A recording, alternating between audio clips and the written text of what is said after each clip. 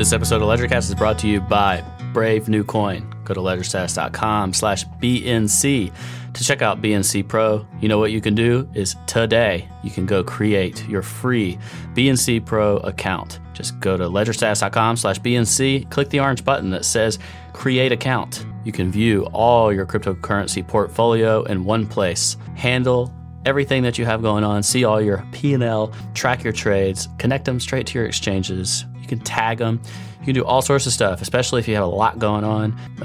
BNC Pro is a terminal-like experience to help you take care of everything.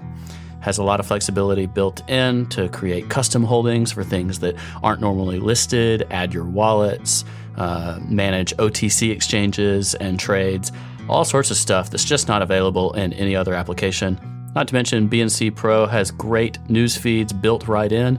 News items from Brave New Coin and elsewhere. News items that are collected from 5,000 plus digital assets. You can check out that and more at ledgerstatus.com/BNC. Do it today. Don't delay. It's ready. It's available. It's waiting on you. Thanks, Brave New Coin, for being a LedgerStatus partner. Now here's the show. Hello and welcome to LedgerCast. My name is Brian Krogsgaard. I'm here with Josh Olszewicz. He's back in the United States. I'm happy. I know he's happy to be back and happy to be past the sickness. We were planning to record, I think, last week. And Josh, you were a little under the weather, but you're back, right? Yeah, man. I think I had, it's called atypical pneumonia. Like anybody, you had real sickness. It wasn't just any old cold. Yeah. So if anybody wants to Google that one and learn about what that is, that's real fun. Sounds terrible. I think I acquired it through a mix of traveling and being in New Zealand. But finally getting a little bit better. Got my voice back at least. Well, welcome home and welcome to the good side of the health spectrum, I guess. We got a lot to talk about because it's been a couple weeks since we went over news, and some of these are just particularly, I think, entertaining to discuss. We'll get into a little bit of price stuff as well. Well, obviously, PSA first. Don't go to North Korea, whatever you do. for any reason, just don't do it. Yeah, old Virgil Griffith, a Birmingham, I don't know about Birmingham, but an Alabama native. So shout out to my Alabama brethren who got put in jail for going to North Korea, even though he asked for permission, was denied, and then said, "No, I'm going to go anyway." Sounds like in jail. He's not in jail yet. He's innocent until proven guilty. Let's be very clear about that. Well, he was arrested and taken to jail for like booking, I guess. I don't know. I've never been arrested, but I thought that's how it worked. Also, what's the difference between jail and prison? Well, prison's like you've been, the book has been thrown at you. You've been tried. You've been told you lost, and you go to prison. Jail is like you serve a short-term sentence for small crimes, or you're held for a while for some, like being suspected of something or whatever. Gotcha. Jail's like the county jail, or like the city overnight jail and that kind of stuff. Prison's like you're in, man. You're right. You're incarcerated. You're incarcerated. So he's looking at 20 years, right? Yeah, he was arrested for allegedly assisting North Korea, and he is to be released from jail pending his trial. So yeah, he has been in jail, but he'll have a full trial. And the judge said, yeah, he couldn't be released until certain conditions were met. I mean, I imagine somebody that's like assumably a little bit crypto rich, at least, has some disappearing capabilities. So maybe the jail was the judge was a little nervous about that. Nevertheless, he's getting out. And then he's gonna have a full trial and everything. So, well, especially if you're an American citizen, like you might mean well, but you can't do business with Iran. You can't do business with North Korea. Those are just or ISIS. There's just certain things you can't do and expect them not to go after you for it. Yeah, these are things that you just don't do. Actually, a friend of mine from my other world in the web space. He's been really involved in government stuff over the past several years, and he texted me about this. Like this made real news, like Ethereum it's a big Foundation deal. Guy. And he texted me and he's like, "This guy is possibly the dumbest tech bro on the face of the earth." And I was like, "Well, I'm not gonna argue it." But yeah, I mean, there's some good quotes. Like the New York Times just Federal investigators obtained text messages that Mr. Griffith had sent to a colleague in which he said he needed to send cryptocurrency between North and South Korea, the complaint said. When the person asked if that was a violation of United States sanctions, Mr. Griffith said, "It is." So that's his text message. He's like, he knew he's breaking sanctions with this. He just does it anyway. It's not a good look for him. Definitely. Not good. He wrote in another post that North Korea, quote, is peak woke, adding, "Thank you, Socialist Party USA." I don't even know what that means. What? Yeah, these are quotes. These are quotes. I did not see that part. Yeah, that was from a New York Times story about this whole thing. He even looked into renouncing his American citizenship and looking at citizenship options in other countries. So, yeah, way to go, Virgil. Yeah. He's in big trouble. This is like stuff you don't get out of. This isn't slap on the wrist type stuff. Exactly. And they're going to make an example out of him, if anything, just like they did with Ross. Oh, yeah. Yeah. But so ETH hard fork tomorrow. Yeah. Tell me about this, because I have to tell you, I pay attention to the Bitcoin price, although I haven't been trading Bitcoin super actively recently. And I've had this bullishness about altcoins, but I haven't really been bullish Ethereum. I don't really know what to be bullish about with it at the moment. So I haven't paid attention to Ethereum, including a lot of this fundamental news that I know you keep track of because you write about it. So you were like, Ethereum hard fork tomorrow. And I was like, wait, what? Like, really? So I don't know anything about this. So tell me, the hard fork's not 2.0. That's different, but it's significant. And I don't understand any of it. So walk me through what's happening. Yeah, so Istanbul's tomorrow, and they're hard forking, adding, I think it's 6 EIPs, Ethereum Improvement Protocols. Okay. There's also some deal with this Ice Age thing that just seems completely out of left field. I haven't looked at it lately. Basically, it's where difficulty just keeps increasing, and block times decrease, issuance decreases. But I don't know the actual rationale for including it, where they included it. I think it was supposed to be like a stopgap between ETH 1.0 and ETH 2.0 being released. I don't really know. So there's that going on. Let me just check on I had read something about how they were actually going to increase the level of inflation in Ethereum, but that was different than what I had previously heard. So I just have no idea what's going on. Yeah, so block times are up to 15 seconds from 13. So that decreases issuance. It decreases currently. Overall. So yeah. But the big thing is the hard forks tomorrow. 55% of the nodes currently are not ready. 2,000 out of the 3,500. 40, what is it? So what happens with the over half of nodes not being ready for the fork? That's a great question. I don't know. Like we're talking 2 chains type of stuff? Possibly. I honestly couldn't tell you. This sounds like a perfect dumpster fire. It doesn't sound good. But that isn't to say like the nodes that aren't ready can't get ready between now and tomorrow. It's just like, putting it to the last second. Yeah. I don't know. That's why hard forks are tough, because people have to upgrade their nodes. Like, it's mandatory. And if this stuff isn't backwards compatible, that's a huge deal. So this is just Istanbul Part 1. Istanbul Part 2 is coming probably within 6 months, and that's going to be the consensus algorithm change to Prague Proof of Work. And that's going to be a massive deal, I think. I think there's going to be a lot of press and whatever around that, just to get everybody on the same page, rally the troops, as they say. Man, sometimes it amazes me just how expensive Ethereum got relative to the ICO. Like, you put the ICO price in the beginning of your most recent article about Ethereum, and I just sometimes forget, like, they ICO'd this thing for 31 cents per ETH. So it's done pretty well for the folks who are lucky enough to get some of the 2/3 of the supply that were issued in the ICO. Yeah, but you're right. I agree with you regarding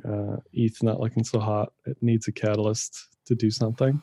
Yeah, it was looking okay, but then it just kind of bled off for 2 weeks and just let go of the opportunity that it had. So, like on the BTC pair, but just in general, price wise, I guess my justification for this would be that ETH was more stubborn against Bitcoin, like didn't lose as huge of a percentage of its overall value as like the largest altcoin as all the other altcoins. So I think kind of the relative value is in some of the other altcoins, the ones that are still doing things. Whereas Ethereum, to me, it still seems like it has the ability to go down. And like some of the, like everyone sold their altcoins. Like, who's there to still sell their altcoins, you know? And some of those have been basing for like 6 months or more, kind of at similar, you know, range bound. And we've started to see some break up, and I just think there's a lot more opportunity in other altcoins. So I've mostly ignored Ethereum, but probably one of the most interesting periods of fundamental stuff going on at the moment.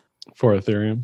Yeah. Yeah. Well, so there's the Ethereum stuff. I agree with you with all that. But at the same time, like all these other chains are making these huge changes. XLM burned half their supply, got rid of inflation. Monero's changing their consensus algorithm. Zeek has a hard fork coming up. I don't know if it's this. It's by the end of the year, so it's got to be sometime this month. Somebody else had a hard fork. ETC maybe has a hard fork coming up. Like all these chains, and I'd take a bet that Ripple will probably burn a percentage of their supply as well next year. I can't look at the XLM chart and tell you what day they announced that half the supply was going away. Like maybe it was in September. I agree with you, because it's stupid and pointless. It was never in circulating, so it didn't matter. Yeah, XLM is one of those where if you look at the overall percentage that had been distributed, it was tiny. So the 2050 supply was, or the 2050 market cap was like really, really high. And it was just made it even more expensive currently. So burning 50%, it's still like got a lot of supply left to send out there. So it makes me think people really just weren't pricing in the fact that so little of XLM was out in the first place. Yeah, I agree. So I think the Ripple people are like asking their lawyers, how much more of a security do we become if we burn something? If we burn like 25% of the XRP out there.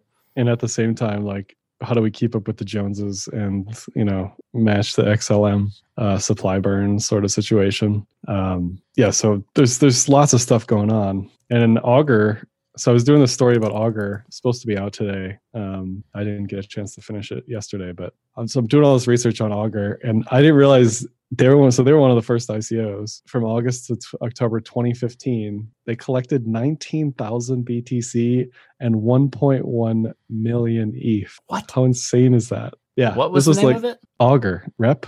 Oh yeah. So it was only 5.3 million. They sold most of the funds immediately after the ICO. But like, holy crap, the literal bottom of the market in 2015 is when they ICO'd. Yeah, I remember that now. Just the number of BTC you mentioned, just the timing on that is just incredible. But so they've got a 2.0 thing coming. ZRX has a staking coming.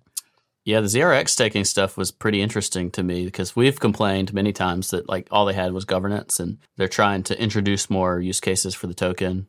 ZRX more than doubled off the bottom. If you go to the very bottom, it got to like under 1,500 Satoshis, and it's at 3,300s or so now. Consolidating in an interesting way. A lot of coins like ZRX is a good example of the type of coin that's worth watching at the moment, making higher lows. That kind of thing. Back to ETH for a second. I don't know if it's because I muted all of the ETH cheerleaders or they're just, the sentiment is just bottomed out, but I'm not seeing any like hopium for ETH on Twitter. Are you? No, I haven't really seen a whole lot about Ethereum unless it's like super Ethereum people. But they're not talking about price. They're just talking about DeFi and stuff. Yeah. I mean, all I'm seeing is like Tezos cheerleaders at this point. It's getting pretty annoying. Gotta be honest. Well, I'm not going to complain. You know, the fam has a little bit of Tezos. So yeah, I understand that, but 25 tweets a day, Jeremy Ross, really? Like, do we need that? Yeah, well, just don't follow people. Yeah, I certainly don't. Yeah. So I got a hypothetical for you. Mm-hmm. I don't know what Brad Garlinghouse's XRP is worth, like based on the actual XRP of it. But what percentage, if he could have it in dollars today, do you think he would take? Like, let's say he has $1 billion worth of XRP. If it was 100% liquid, like he could get rid of it right now. He has $1 billion worth of XRP. How many hundreds of millions do you think he would require today to just cash out and say goodbye? I mean, even 50% is fine. I think that's I think he'd take like 20%. Yeah, he'd probably take 10, but I would take 10. Yeah, no doubt. Like especially knowing what he would know about the machinations or whatever of XRP, what's going on in the ecosystem. Yeah, you think of like the overall liquidity, the percentage of that liquidity you're providing as like a firm involved in the ecosystem, the inability to sell it unless you get a bunch of like new money people that you sucker into, being the bid that you service. It's just like, I would think that most of those big Ripple founder people that were like super billionaires on paper for like 12 minutes when it was $3, like they would love to get out with just a fraction of the actual dollars that Ripple is worth. Yeah, I mean, maybe they've converted to equity at this point. Like, we don't really know what's going on behind the scenes, right? We could probably look that up. It's got to be public, right? Because they're a public company, no? No, they're not public. I don't know. I feel like it would be somewhere, though. The information would be somewhere. Yeah, some of the information might be there because of the whole open protocol, whatever, of XRP. I just think that's a fun test because it's not just Ripple. It's like basically any altcoin where it's pre-mined a whole bunch of it for the team. Like some of them at the top could be really rich on paper, but them actually getting rid of their bag would be really hard. I forget the guy who got all the headlines for being a billionaire. Also Ripple. Yeah, one of the Ripple founders, but doesn't do anything with Ripple anymore. Yeah, like, he wants to get rid of his bag for sure. Just like Jed McCaleb. Right. I don't know. He probably just has equity, right? I can't imagine he holds. No, they definitely XRP. A significant amount of their wealth is in XRP tokens. That's the problem. It's what's the lockup on that for them? I wonder. That'd be another good thing. It doesn't matter what the lockup is. They can't sell it. Like you just can't. I know they've locked up some of it over time, but like you can sell it. You give it to an OTC guy. Do it algorithmically. You send it to zero. Ripple would go to zero. These guys, they're all screwed. Nah. I mean, they'll get super rich, but like the percentage, they'll never realize the dollars that Ripple looks like it's worth on exchange charts. Yeah, I'll agree with you there, but I think they could drip it into the exchanges for sure. Yeah, I think that's the pressure that you see on those high supply tokens like that with big market caps is they're just constantly bleeding into it. It's like I just saw recently, who is it? The Slack founder is selling like, I don't know, 50 grand or 250 grand worth of Slack stock like on a weekly basis. Just like, you just got to get rid of it slowly. Just drip it out. But you're constant selling pressure on your own baby, Yeah, I mean, the Link people did that. Yeah, they did it once it hit like $1 jillion. Hashgraph, people must be doing that because of the way that chart looks. Algorand, same thing. Like all these, you're right. All these premium ICOs are the same. So why would XRP be any different? So once those kind of bottom out, they think like, it's not worth ditching it anymore. You get a little buy pressure under it. Maybe there's some opportunity on some of those, but I don't know. Hey, you know what? I saw an article about how GBTC is one of the most popular assets for young people on Schwab. Did you know this? Yeah, I did see that. I thought that was pretty interesting considering how garbage GBTC is. Yeah. And if these people would only realize like they would get way more for their money to just buy crypto and put it in the Cash App or something, put it on Coinbase than bother with GBTC. I've never actually looked for GBTC like through, like my legacy asset purchasing thing methods to see if it's even available to me. But also, like you say, I just would never even choose it. Yeah, it's got to be people who don't know better, who just see like crypto, Bitcoin, and like don't even want to worry about it. Like I understand you don't want to self-custody, you don't want to worry about being hacked, blah, blah, blah. You don't know enough to understand what GBTC really is. Yeah, and the extrapolation on it is confusing too. Like I did just look it up. I can buy it. It's $9, whatever that means. So like you have to do the research to figure out even what you're doing there. Yeah, and that's with like a 30% premium on what you're actually getting. Yeah, it's like 0.00. No, they don't. It's like 0.002 or something BTC per share or something like that. Yeah, the other like asset-based thing that's been in the news recently is the Galaxy one. What's it called? You know who that guy is? Novogratz? Yeah, Novo's Galaxy, whatever. They have to like release reports about their holdings, their buys and sells. So like it's like opening yourself up to the market about what you've done. And they sold like all of their EOS. They're like trying to dump their Wax token, whatever Wax is. It's like you see all their messy business on those reports that they have to put out since they're publicly traded. Yeah, I think their ICO fund went from 13 million to like 2 million or something. just complete devastation. And I think Galaxy is trading for a significant discount on its book value. Yeah. I think somebody was commenting that Novo is probably going to take it private at some point. But yeah, it's a mess. It's definitely a mess. But that's a lot of funds. There's another story about like 60 or so crypto hedge funds closed this year. Whew. So I know a lot of people are hurting, especially ICO funds. Those were crypto hedge funds only? Yeah. That is brutal. Yeah. So there's a couple of things going on in the government side of things. I don't think it's worth spending too much time on. One of them is Crypto Dad is working for a law firm now and promoting digital assets or digital, a digital dollar. And then just a few days after that, apparently Steve Mnuchin, however you pronounce his name, the Treasury Secretary, said he sees no need for a digital dollar anytime in the next 5 years. So the U.S. is obviously taking a longer lens look at this whole digitization of fiat currencies concept than our peers, the Chinese or anyone else's. Well, if they say they don't like cash, which they don't because they say it promotes, illegal or illicit activity, then we effectively have a digital dollar already. I don't touch cash. I don't touch anything that isn't on plastic. So right. Most people, we don't have an effective digital dollar, but pretty much is all digital already anyway. So yeah, it's just not official. Right. And there are a lot of places that just flat out don't take cash anymore with that before, but I'm seeing that more and more, and just no cash here. Blah. Yeah. Do you worry from a privacy perspective once that is a thing, or do you just already assume nothing that you transact in fiat is private anyway? No, I think cash is definitely more private. It's funny, I don't care about using a card everywhere, but I care enough not to have an Alexa or a Google Home or any of that stuff. That's how I am too. I don't have any smart home. TV. We're a dumb house. Yeah. Yeah, it's that to me is clear surveillance and goes over the line. I don't have Facebook, that sort of thing, but I'm still on Twitter and Instagram, so it doesn't really matter.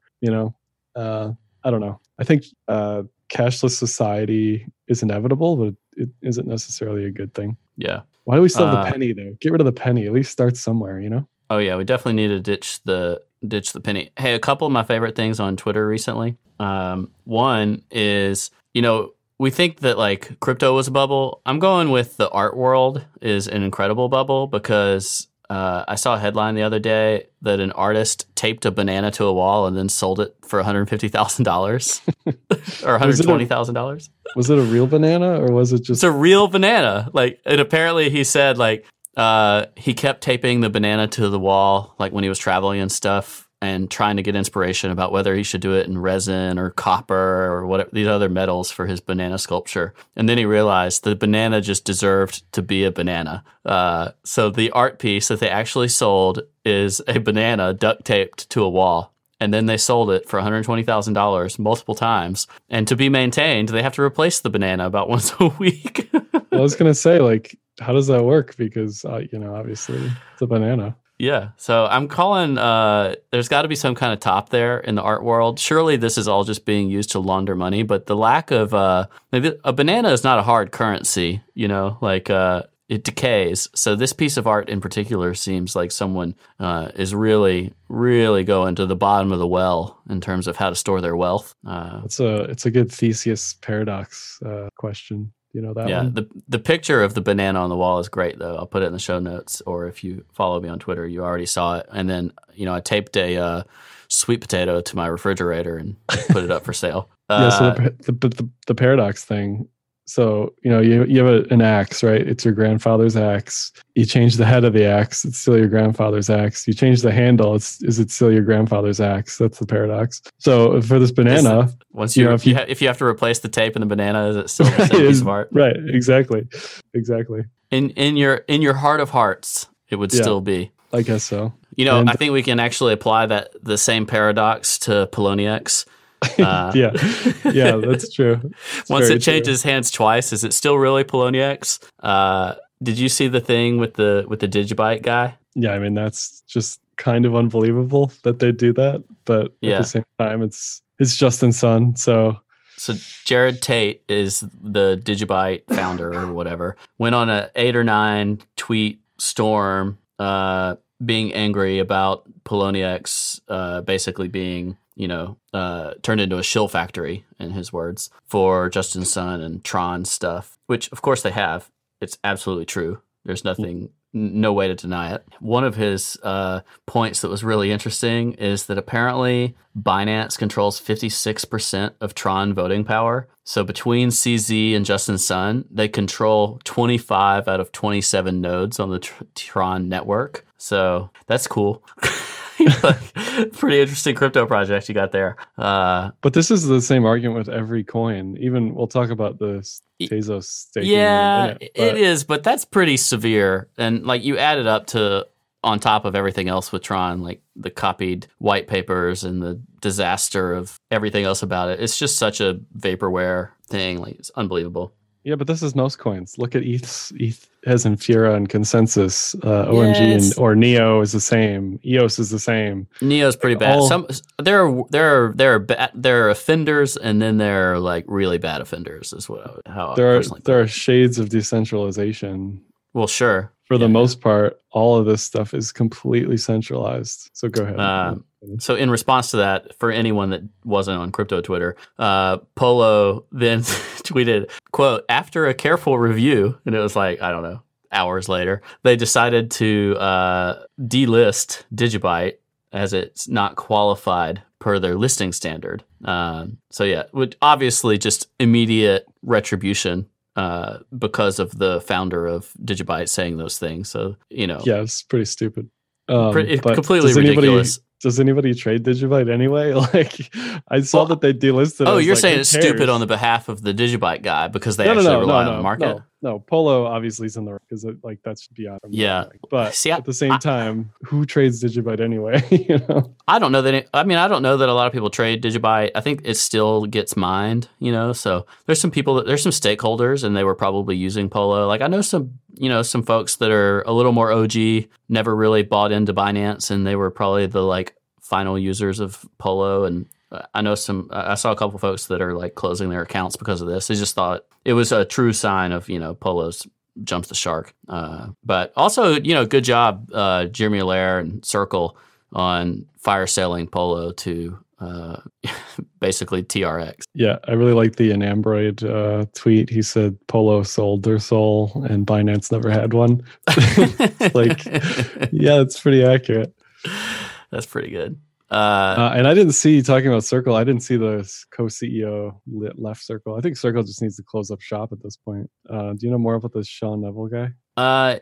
It was reported on CoinDesk, and I don't know a lot about him. I mean, they just kind of said he was a co-founder, started it with Jeremy Allaire in 2014, and then he's going to remain on the board, blah, blah, blah. The recent sale of Poloniex was one of several factors that made, quote, the time appropriate for me to transition. I'm kind of guessing he's ditching it because that was his idea. That's like, seems like a logical thing. I mean, maybe. I just feel like, Jeremy Allaire was on doing a lot of press recently, and he historically, I don't really think has done that much press. So to me, that's a clear sign that they're like trying to get their brand out there. He was on like MSNBC and Bloomberg, like talking about crypto, which is great. Don't get me wrong, but that just to me says that the marketing people were like, we need you to go do something basically to save this company. Because I don't really know who uses them for anything anymore. Do you? Yeah. No, their I don't know. OTC stuff is dead, I'm pretty sure. Yeah, I think they basically disbanded. The Circle OTC head left somewhere else. Actually did a pretty interesting podcast recently defending Tether, which was cool. Dan Mazutsky or whatever his name is. Yeah. So I think if anybody knows how to pronounce his name, it should be me, but I don't. So we discussed this after the fire sale of Polo, but Circle had a $3 billion valuation after their 2018 raise of $110 million. They were looking for another $250 million that I don't know that ever was filled. So failing to raise money in like your series, whatever that was, a D or something, is a pretty bad sign. But they had raised about $250 million. So there's no way they paid $400 million for Polo in cash. So actually the original Polo top sellers who made out like bandits, they never got $400 million in cash. So they actually would probably hope for Circle to survive in some way. But they probably made $40 million. Maybe they made $40 million in cash or something like that. That was just based on an estimate. But Circle never had the free cash flow to pay $400 million for Polo in the first place. that said, Circle, the fire sale for Circle, I bet it was single-digit millions, like way less than 10 million is my guess. Yeah, that makes sense. Crypto, the asset class that doesn't sleep. The markets move quickly with profits made and lost around the clock. It's a whirlwind, and you've got to keep up. You need enhanced tools that deliver timely data and accurate analytics so you can make informed decisions. You need BNC Pro, a customizable, institutional-grade suite of applications to help you manage your crypto investments all in one place. Get accurate market data, track your trades or custom holdings, and see profit and loss at a glance. Monitor any asset, trading pair, or exchange using Brave New Coin's trusted market data. Integrate BNC Newsfeed and filter it to deliver only the news that matters to you. Never miss an opportunity, save time, and make better informed decisions. Finally, the all-in-one terminal experience you need to master this brave new asset class. BNC Pro, launching Q4 2019. Join the waitlist today at bravenewcoin.com. In talking about Polo again, like I can see some really crazy stuff happening, like them. So Polo creating a Polo token on Tron, I think, is coming eventually, and I think Polo listing BNB is coming eventually. Yeah, that makes sense. I don't think I don't know if any of it's newsworthy, but no, but like this just like you said, it makes sense. It just is like the next step. I can even see them like being completely embraced by China in some way. So that was what I was going to say. Is I think the most annoying part is it'll probably end up looking like a success story. It'll like they'll figure out a way to get volume back or fake volume or whatever you want to call it. Like, but they'll have activity, they'll do stuff because they can do it with while disregarding anything to do with the United States and the law. Which, of course, that was what strangled Circle in everything they tried to do with Polo or wanted to do or whatever. Like, they just spent all their time resolving 2-year-old support tickets and delisting securities. It's true. They couldn't really do a whole lot beyond that. And I'm sure the amount of due diligence that they were forced into with any decision they wanted to make was just too burdensome to really get through, and eventually decided it was a dumpster fire. Or they bought it at the absolute wrong time. Yeah, no, and that was that. Yeah, I agree. So a little more exchange news. The Bakkt CEO, which, I mean, how long could she have been the CEO of Bakkt? A year or two? Kelly Loeffler is now nominated to be a United States senator. How about them apples? And I think that speaks more to the elitist circles than like anyone's ability to do anything. Because like, isn't she the wife of the CEO of ICE? I don't know. That's interesting. I don't know her background. She might be qualified. I don't know, but Wikipedia says she's an American businesswoman. Okay. She's a part owner of the Atlanta Dream, a women's national basketball association professional team. Let us see. I don't see her family life stuff, but all right. Well, it just seemed odd. I'm pretty sure she's the wife. She worked for ICE, that's for sure. I'm pretty sure she's the wife of spouse, somebody at ICE. Jeffrey Sprecher, who is the CEO of ICE, like you said. There you go. Chairman of the New York Stock Exchange. Huh. So inbred much. Well, you said it. I didn't. There's definitely inbred, but what's that? There's a word for that, like where you like hire people from your family and stuff. I can't remember. Yeah, nepotism type thing. Super high levels of nepotism there. Maybe, but I'm sure she's qualified, but whatever. She's politically connected, that's for sure. Yeah. And now she's a United States senator. But, to the crypto side of things, is that good? That's good for crypto. Somebody they have to have some baseline understanding of cryptocurrency to be the CEO. It's certainly not bad. It just looks weird, Yeah. But yeah, it's good, right? She's ex-Bakkt CEO. Maybe she'll be on the board still. I don't know how that works. Who knows? Did you follow any of this Bitfinex Lightning Wallet stuff? I think Bitfinex is in trouble. Mainly from the volume perspective. I think all exchanges are, unless you're Binance. I saw the report that they were one of the most liquid exchanges for spot stuff, but nobody's trading spot is the problem. I mean, nobody's trading their margin stuff. Nobody's trading their spot relatively compared to everybody else. They keep trying these marketing gimmicks to get people to come back, which was what it seems like. I don't know. So you think this is a way to get the Lightning believers, like the big Lightning folks, interested in Bitfinex? It was a partnership thing too. It was. Yeah, I think it's awesome and great. I think all of it's good for the ecosystem. I just think it's not necessarily coming from a place of like, let's support Bitcoin versus like, let's try to give people a reason to come back to Bitfinex sort of thing. I don't know. I could be wrong, but just looking at their volumes just doesn't look good lately. That's fair. Have you done a volume analysis to figure out like where is trading happening? I mean, it's mainly Binance. Yeah, well, Binance from a spot perspective. I mean, what is backed really though? Like, well, I'm just saying they're increasing their volume significantly, but starting from nothing. I saw some stat that like basically the volume's like 7 BTC in a week or something. Oh, I think it's better than that. I don't know. I think it was. I was shocked like at how little it actually was compared to like what the volume numbers show. But even the CME volume I think is down relatively from where it was a couple months ago for sure. I could be wrong there, but yeah, some of that's going to be related to just general whatever like price and interest in trading Bitcoin at the moment, which is a little lower. I think volumes are down across the board for everybody in general. Frankie Scoops at the Block said in late November that backed volumes are soaring as Bitcoin sinks. Yeah, no, the volumes, the percentage-wise, the volumes definitely went up for them, but they're not like insanely massive. It's just overall, Yeah, I don't know the actual numbers. I get upsold to join the Block's paid site thing before I see the actual numbers on that Frank's article there. But it's just hard to compare everything and to know like what volume is real, what volume isn't. It's easy to see like blatant volume manipulation on some exchanges.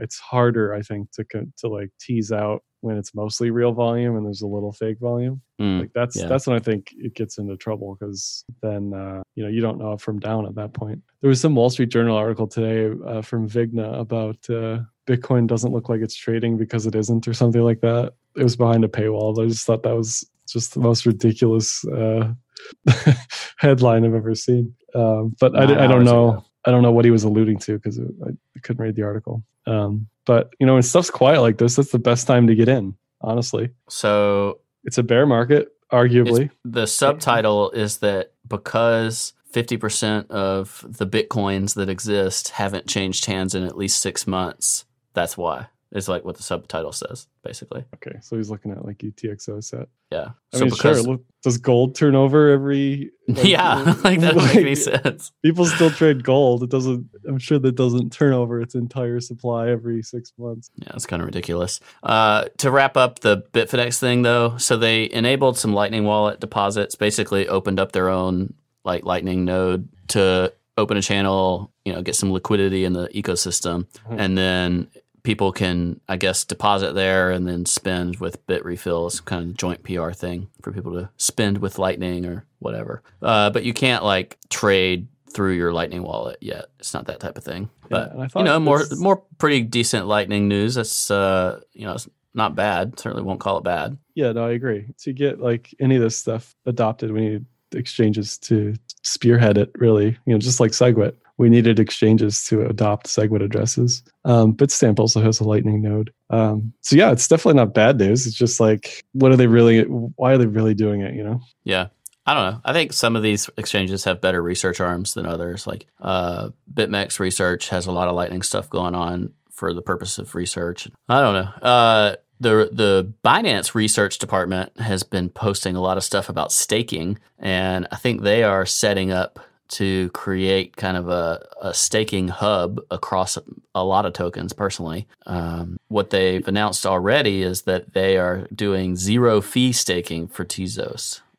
So you can stake your Tezos and get 100% of the reward back. So essentially Binance is not being paid at all to stake on behalf of their customers, run a pool on behalf of their customers. So Tezos works as a delegation thing. So like if I don't want to run a full node, I can assign my Tezos to Tezigator. Like those are some people that I know, and they stake on my behalf, and they keep 10%, but I don't have to run the node or do any of that stuff. And Coinbase is doing the same thing, but Coinbase charges like 30% of the reward. And Binance said, screw you, Coinbase, and they're doing it for free. So you can get 100% of the reward if you delegate. I assume you have to keep your deposits on Binance, but you certainly have to delegate to the Binance. Yeah. So if we agree, not your keys, not your coins, right? How bad is it when most of the network is on an exchange that has the ability to like change consensus and that sort of thing?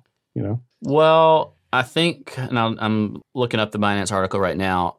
Like when I do it for Tezigator, which is when I didn't run a node and I want to stake my Tezos, I'm not actively keeping it on an exchange. It's my keys, it's my tokens, they're in my custody. That's one of the cool things about Tezos. But you can delegate essentially your voting rights to an entity, to another person running a node. Right. It's like representative democracy, right? Yeah, it is exactly a republic. Sure. So, but what if like Binance wants to reorg the chain? Yeah, if they get 50% of Tezos on their system. Do you have the ability to say no? Like, you know what I mean? Like, what's the... I think Meltem Demirors wrote an article about that. Like, she was like talking about it in terms of an experiment with Tezos. Like, can she be the dictator of the Tezos network by controlling the voting shares of these nodes? And I think she was being facetious because she didn't see the path towards actually having that much. But for Binance, they're the biggest exchange in the world, so maybe they can. Yeah, totally. It'd be interesting. I think Tezos definitely has one of the most interesting experiments in governance going on between the way they do delegation, staking, and all that. It would be a good anti-fragility test if some sort of governance dispute pops up and Binance says no, and the community says yes, or inverse, whatever, to see if like Tezos can handle that. Because I'd get pretty nervous knowing what they tried to pull for BTC, where they wanted to reorg the chain. Which honestly, like looking retrospectively, it would have been a great experiment to have them try to do it, because I think it would have just showed like how hard it is to actually practically pull off. But yeah, like the Tezos stuff, that would scare me because it's proof of stake. So if they've got most of the coins, or a huge chunk, 30% or more, I don't know what percentage they even have. There's like a website you can look that up. You can see it in terms of who's being rewarded Tezos, like which pools are winning. But I need to look at that. We should do that if we should look it up. But while we do that, I did look up whether you have to have the coins on Binance, and you do.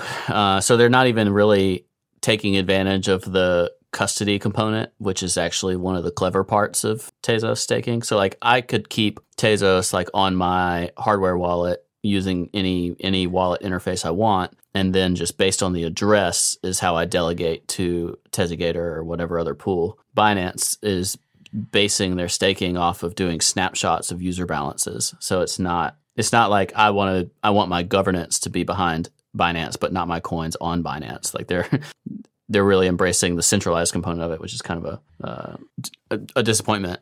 I don't know, for Tezos, maybe it's a little harder for them to gain complete control. I can imagine for some coins that are introducing staking, but they really don't have like broad support in terms of where they're listed, Binance would potentially have the potential to control those networks' governance in a more significant manner. Yeah. I was just like comparing it to EOS in my mind and thinking, what's better, what's worse, to have like most of the coins on the exchange versus distributed in some way. I don't know. Just it seems like a hot mess to me. It's not stopping Tezos from moving positively. No, the price. The market certainly read that as bullish. Yeah, for sure. I'm not like poo-pooing it, the price in that respect. It's just long-term like consensus. The baseline, the cornerstones of cryptocurrency here. That's all we're talking about. Nothing big, So like long term, like the longer that Binance has dominance, the higher the probability that something's gonna happen. But I don't even see Binance listed on Tezos doc. That's what I was looking at too. My Tezos Baker. I see Coinbase, but maybe it's not. I think the rewards don't go out for like 7 cycles, and I don't know how long a cycle is, so maybe it's just not popping up yet. Yeah, I thought someone said it was like number 5 or 6. Anyway. Yeah, well, the fees for the top ones are all between like 5 and 15%. One of them is 25%. So yeah, I mean, especially if you're subsidizing people to stake on your exchange, it's like, how do you not become the biggest baker? Yeah, Staker. I don't see Coinbase on there. What number are they? 50. 50? Yeah. That's terrible. Well, they charge 25%. They do. That's insane. My Tezigator friends are number 12 right now. I think they were top 10 for a bit. All right. Well, with that, let's dig into some price stuff. Close out with that. We covered a lot of news so far today. Bitcoin, $7,500, pumping a little bit while we're talking. Bitcoin loves to move while we talk, Josh. Does it? just loves to hear our sweet dulcet tones. Yeah, that's right. So I just did a video on Bitcoin today, so this is all hot, fresh in my mind. So we're gonna look that up. I haven't seen your video yet. I've got a quick thought in terms of my overall, like what I want to see before I'm bullish. But your title kind of gave your thesis away. So you wanna give us that? I mean, the TLDW is the trend is definitely bear based on daily 200 EMA, daily cloud, 20 SMA on the weekly. But I see a high probability of mean reversion towards 8.5/9.2 within the next couple weeks. 8.5 is the daily Kijun I see. Yeah. 9.2 is kind of a cloud tap or just prior resistance. So 9.2 is the 20 SMA. So that'll probably come down a little bit on the weekly. Yeah. I just don't see us getting lower lows. 8.5 is both the daily Kijun and the weekly Kijun. Yeah, it's a pretty big level there. But I don't cloud-wise on the weekly, we kind of got to climb up, or else we'll fall out of the cloud, which would make it even more bearish on the weekly. Yeah, it's got some time, but yeah, it's got a couple weeks. Yeah, I just don't see lower lows unless Plus Token starts dumping again, which is the Ponzi that acquired 200,000 BTC. 200,000 BTC. So they haven't been selling recently, but I agree with you that Bitcoin needs to do some mean reversion. There's a big monster C clamp on the cloud daily wise. What I want to see and what we'll probably get, and then like it'll be hardly tradable by the time you try to execute, would be a daily close over the 20-day moving average, which is also the Bollinger Band's midline, which has also been like one of my kind of key go-to trend shift indicators. We are right on it here at 7,500. The move above that for me is usually a tradable range. So yeah, a close over 7,500, I agree, gets a push, maybe gets you $1,000 of upside, maybe a little more. So I just haven't been able to treat Bitcoin as something that's like very tradable. Like the price action for me has been a struggle. I feel like we got back to Bartland and stuff, where like you missed the move if you missed the 1, 5, or 10, 15-minute candle where everything happened. Yeah, I agree. Like if you miss the move of the day or the move of the week, it's just like it's untradeable. You sit around and do nothing for the rest of the week. Right.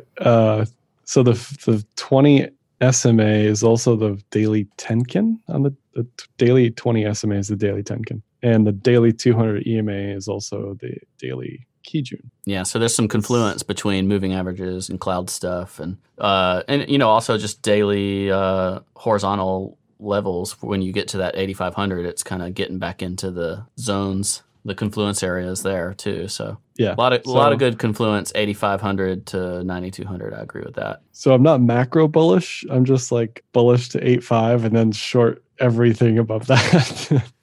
That's how I'm going to be trading it anyway. How far above 8.5 does it have to get before you change your thesis? I mean, ideally you get a wick between 8.5 and 8.8, and you have your asks set up there. I don't see us easily breaking the 200 EMA like in one clip. So ideally we, wick to 8.8, close around 8.5, and then sort of peel off, fade away back down to like 7.9 or something. I don't know. Yeah.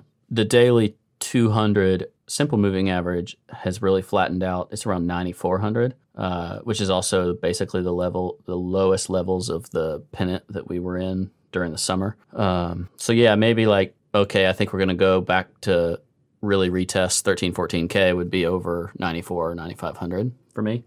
That's a big range though. It's a tradable range, $2,000. Yeah. So what's your end of year price? What do you think? My end of year price is December 6th right now.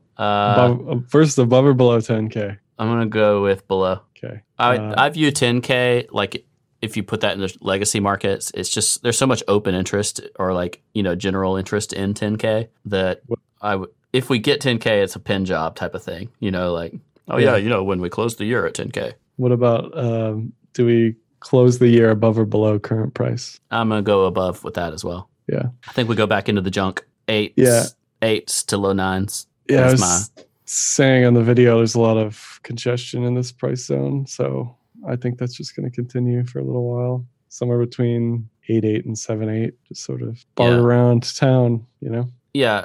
I've been having a couple conversations with people who, they don't pay tons of attention to the market, but they do pay attention. They're interested, whatever. And I've been trying to express like how I would approach Bitcoin for however long, 6 months, a year, or whatever.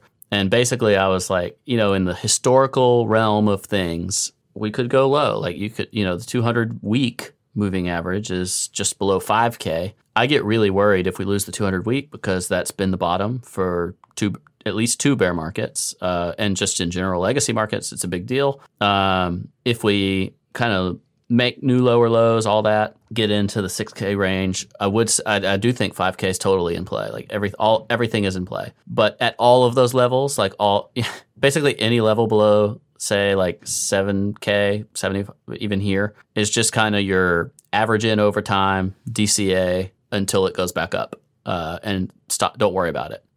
So the way I look at it in light of that is to say I'm okay being in Bitcoin at these prices. I'm not like selling into cash at $7,000 Bitcoin, but I am looking to increase my Bitcoin, and I see opportunities in especially kind of the mid-cap altcoins, non-Ethereum stuff, for trying to increase the amount of Bitcoin that I have. Yeah, so I had this shower thought yesterday. I think so. My days have really blended together here. To start this like transparent $10,000 fund of alts. So I'm going to do this right up, and maybe you can help me with it as well. But I think it's going to be interesting.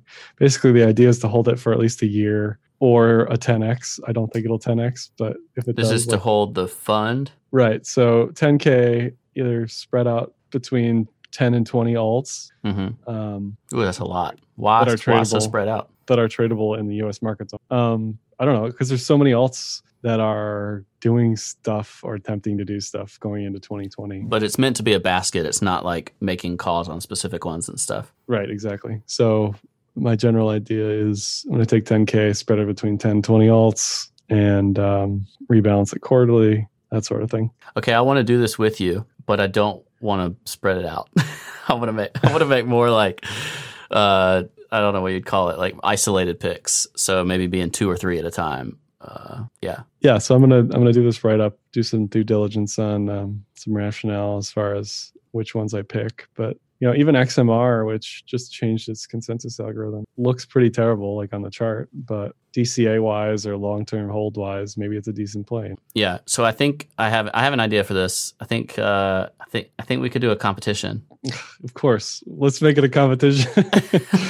It doesn't have to be based on just gains. Like we can talk about like Sharpe ratios or risk factors and other stuff like that. Like if you're I'm all for that. I just think it's a cool way for me to have skin in the altcoin game without picking winners and feeling losers. Like super over leveraged or going all in on one or something.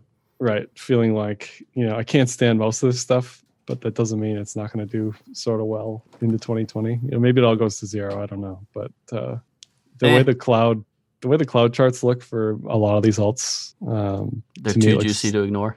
Yeah, I agree. I'm interested as well. It's really tough to buy alts as an American right now. So you've got Binance US, Bittrex, Coinbase, or Kraken. That's pretty much it. Yeah, but it's not necessarily where the alts with the most flow are trading. Yeah, I can understand that, but that's not. I don't know. I'm of two minds because I feel like most of the volume in alts is US retail, while at the same time, like you said, like the alts with the lowest market caps, like the easiest pumpability, maybe aren't on the US markets. Yeah. And Kraken too. I don't think you mentioned Kraken, but I'd say Kraken's maybe one of the better places to buy. Like, because so the beef with Coinbase, for instance, is some of these altcoins, you only have like a USDC pair. It's like, what? Like, why are you giving that to me as my option? But that's what they do. And then if you're having to do like a multi-pair jump, well, we talked about their new fees, maker or taker, doesn't matter. And it's like a 1% fee just to do a currency jump so that you can actually be in the pair that you're supposed to buy with. So it's like, you really get penalized a lot actively trading. So doing it, I don't know, it becomes challenging. I would say non-U.S. citizens have a big advantage in terms of just being able to trade on Binance or other places that will list anything and don't care and have cheaper fees. that's just another reason to have passive management and buy and hold, and Yeah, probably so. You buy probably so. I'm not sure I can though. Like like you see something and you're in it, and then it like pumps 50% in a day, and it's like, dang, are we really going to be passive about this? Or are we gonna rebalance, or what are we gonna do here? Like I said, I'm going to rebalance quarterly, unless things are just completely bonkers. But quarterly is so in altcoin land. That's so long. Like, yeah, I know, but that's what I want to do. I want to look at ERC20 versus native blockchain. I want to look at, is staking worth it? Will it outperform BTC? Will it outperform ETH? Will it outperform USD? Like, I don't know. This is some cool stuff. I think it has a shot at closing positive in the USD terms. I don't know about how much, but it's something we can talk about as well. Yeah. So I'm just going to give you an example. I don't have any idea where this is available. I think maybe it's like slated for Coinbase. I don't know. I don't have a position. I've just been watching it in awe. Matic, MATIC. Mm-hmm. From when it broke out, it's been 60 days exactly from when it broke out from like a really tight consolidation. It is up 300% and has surpassed its kind of listing pump high on Binance, and is basically in price exploration territory. It has been insane, and I haven't seen very many people talk about it. So I think when you have alts that are up 100%, 200%, 300%, and no one's talking about them yet, like there's some signs of opportunity there for sure. And that's just one. That's one that's probably already met a lot of its opportunity. Like I'm not telling people go buy it. I'm saying I've just observed that one, and I think others will follow a similar path. I think the number of opportunities to like grab a double or whatever on altcoins are pretty high right now. Mixed in with some days where they get absolutely pummeled, because that's what happens with altcoins when they're subject to Bitcoin's whims. But if you have a tolerance for a lot of variability, if you have a little bit of a risk-taking nature, I don't know. I think we might have reached peak maximalism for a little bit, I guess, is what I would say. So Matic looks like the Raven chart to me.